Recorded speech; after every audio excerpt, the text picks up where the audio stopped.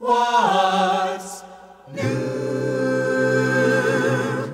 How is the world treating you? Pastor Henry Horner, the Renewal Singers, and I, Ed Peters, welcome you to another broadcast of What's New. We continue today in Matthew chapter 4, moving on to verses 12 through 17. We have just completed our focus on the threefold temptation of Jesus, covered by Matthew in the opening 11 verses of this fourth chapter. This took place following the baptism of Christ by John the Baptist in the Jordan River.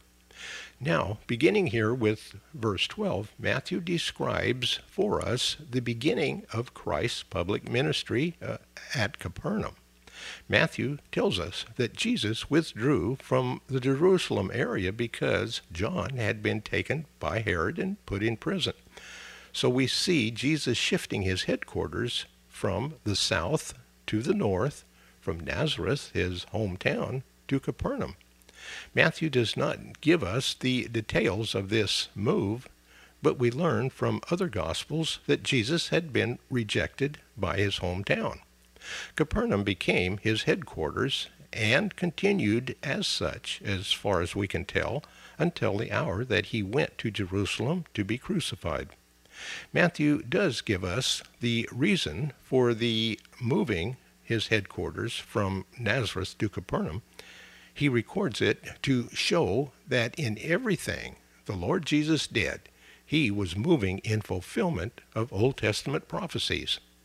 Now, here are verses 12 through 17, and Matthew writes, "When Jesus heard that John had been arrested, he left Judea and returned home to Nazareth in Galilee. But soon he moved to Capernaum beside the Lake of Galilee, close to Zebulun and Naphtali. This fulfilled Isaiah's prophecy. The land of Zebulun and the land of Naphtali beside the lake, and the countryside beyond the Jordan River, and Upper Galilee, where so many foreigners lived, there the people who sat in darkness have seen a great light. They sat in the land of death, and the light broke through upon them." From then on, Jesus began to preach, "Turn from sin and turn to God, for the kingdom of heaven is near."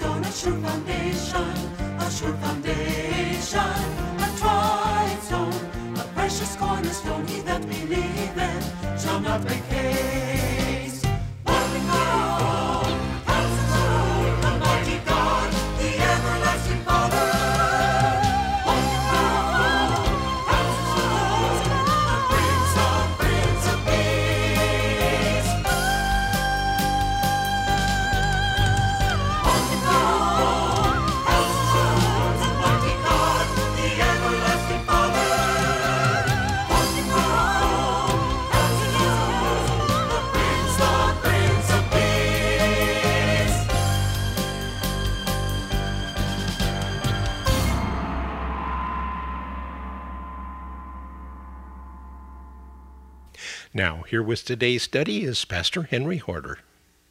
A good and godly man is imprisoned by a cruel, evil despot. There's nothing new in that statement. It happened throughout history and is still happening. Innocent people are convicted all the time by cruel and unfair courts. That seems to be the nature of the case. Good and evil do not mix. They are antithetical. Ever since Cain clubbed godly Abel, has evil tried to conquer good. It shouldn't surprise us that decent people must suffer at the hands of an evil world.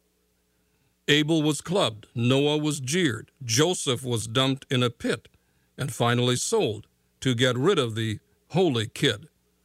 Elijah was hounded, and so on and on. Jesus was crucified. Now John the Baptist found himself in prison. Matthew writes that when Jesus heard that John had been put in prison, he returned to Galilee. That's chapter 4, verse 12. Why? Why was John imprisoned? I'll come back to this when I come to Matthew 14. But John saw clear, outright, bold sin in King Herod. Herod had seduced his brother's wife and put away his own. John had the courage to publicly denounce the king's sin. In that part of the world at that time, that took courage. To do that to an Eastern despot was almost certain death. The attitude today is, what I do is none of anybody's business but my own. To rebuke sin in someone else today is a grave social mistake. People are very sensitive, at least in our part of the world. You don't rebuke anyone for sin. That just is not to be done. So most of us don't want to get involved. John the Baptist had a proper view of sin. Sin needed to be exposed, recognized, and the sinner called to account. He publicly rebuked the king. Not a very popular move on John's part, at least not with the king. Perhaps John felt that those in authority ought to be models to be looked up to. It seems that in many countries we have come not only to tolerate, but to expect elected or appointed officials to deceive us, to cheat, or to live immorally. There is another wrinkle here. Not only are we living in a time when each individual claims independence and not responsible to anyone else for private actions, but the one who throws the stone is often as guilty as the one to whom it is thrown. Now, John was clean himself, but often the ones who cast the stones are the ones who are most guilty. Jesus made that clear at the time when the woman was caught in the act of adultery. Her accusers were ready to stone her until Jesus said, "He who is without sin, cast the first stone." They all dropped their stones, turned, and walked away. But John was clean, so that he had the right and the responsibility to call the king to account before God. Now, there's a third point. No official is beyond or outside the law. Even the Persians had that straight. Sometimes government officials feel that they are above the law. Herod, who knew what sin was, felt that he was above the law and could sin as he pleased. His actions were nobody's business, and he was responsible to no one. John, this itinerant desert preacher, knew otherwise, and he called the king to account. He was imprisoned in the castle of Macarius by Herod. Well, when Jesus heard that John was imprisoned, he returned to Galilee. Galilee was the northernmost province of Palestine, only about 50 miles north to south and 25 miles east to west, or about 80 by 40 kilometers. Flavius Josephus, a Jewish historian born in Jerusalem shortly after Christ, about AD 37 or 38, wrote that there were 204 villages in Galilee at that time, and each one had a population of more than 1,500. It was highly populated. Perhaps that's why Jesus went there to minister. Galilee was also the crossroads of the great nations. The great roads passed through or near Galilee, such as the Way of the Sea, the Via Maris, from Egypt and Africa in the south to Syria and the northern and eastern powers. It is said that while Judea was on the way to nowhere, Galilee was on the way to everywhere. Furthermore, since the great nations of the past had crisscrossed Galilee, the population was cosmopolitan. In fact, much of the population was Gentile or mixed. As such, Galilee was open to new ideas and innovations. The usual name for the province was Galilee of the Gentiles. Perhaps that's why Jesus went there to minister. I come back to chapter 4. Here is the account of Matthew's own words. He wrote chapter 4, 12 to 17. When Jesus heard that John was put in prison, he returned to Galilee.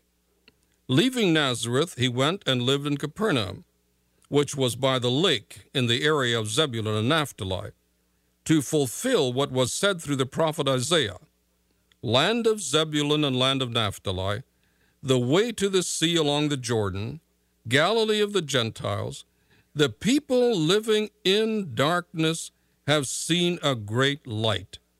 And those living in the land of the shadow of death, a light has dawned.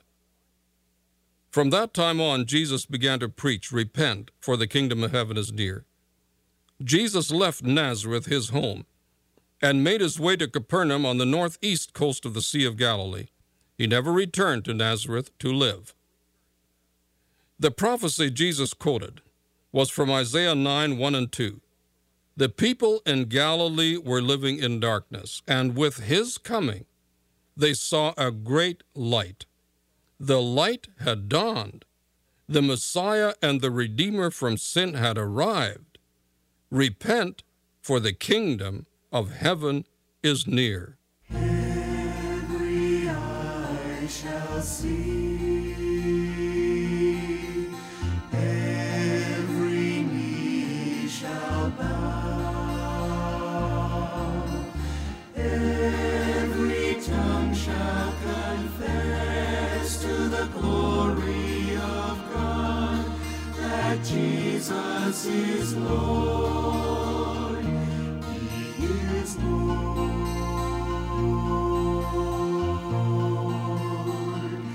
He is Lord.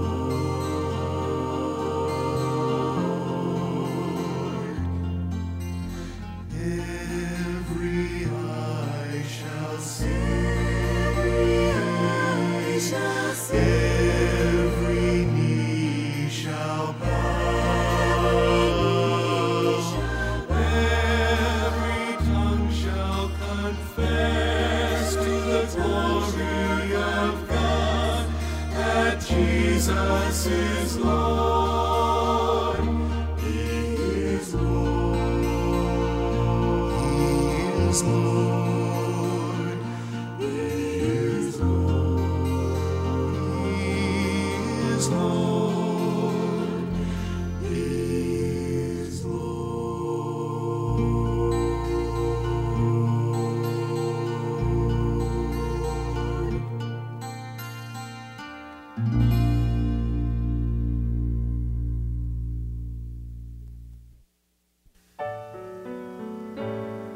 What's New is a radio production of Creative Encounters. Our mailing address is Post Office Box 840H, After California, 93263, USA.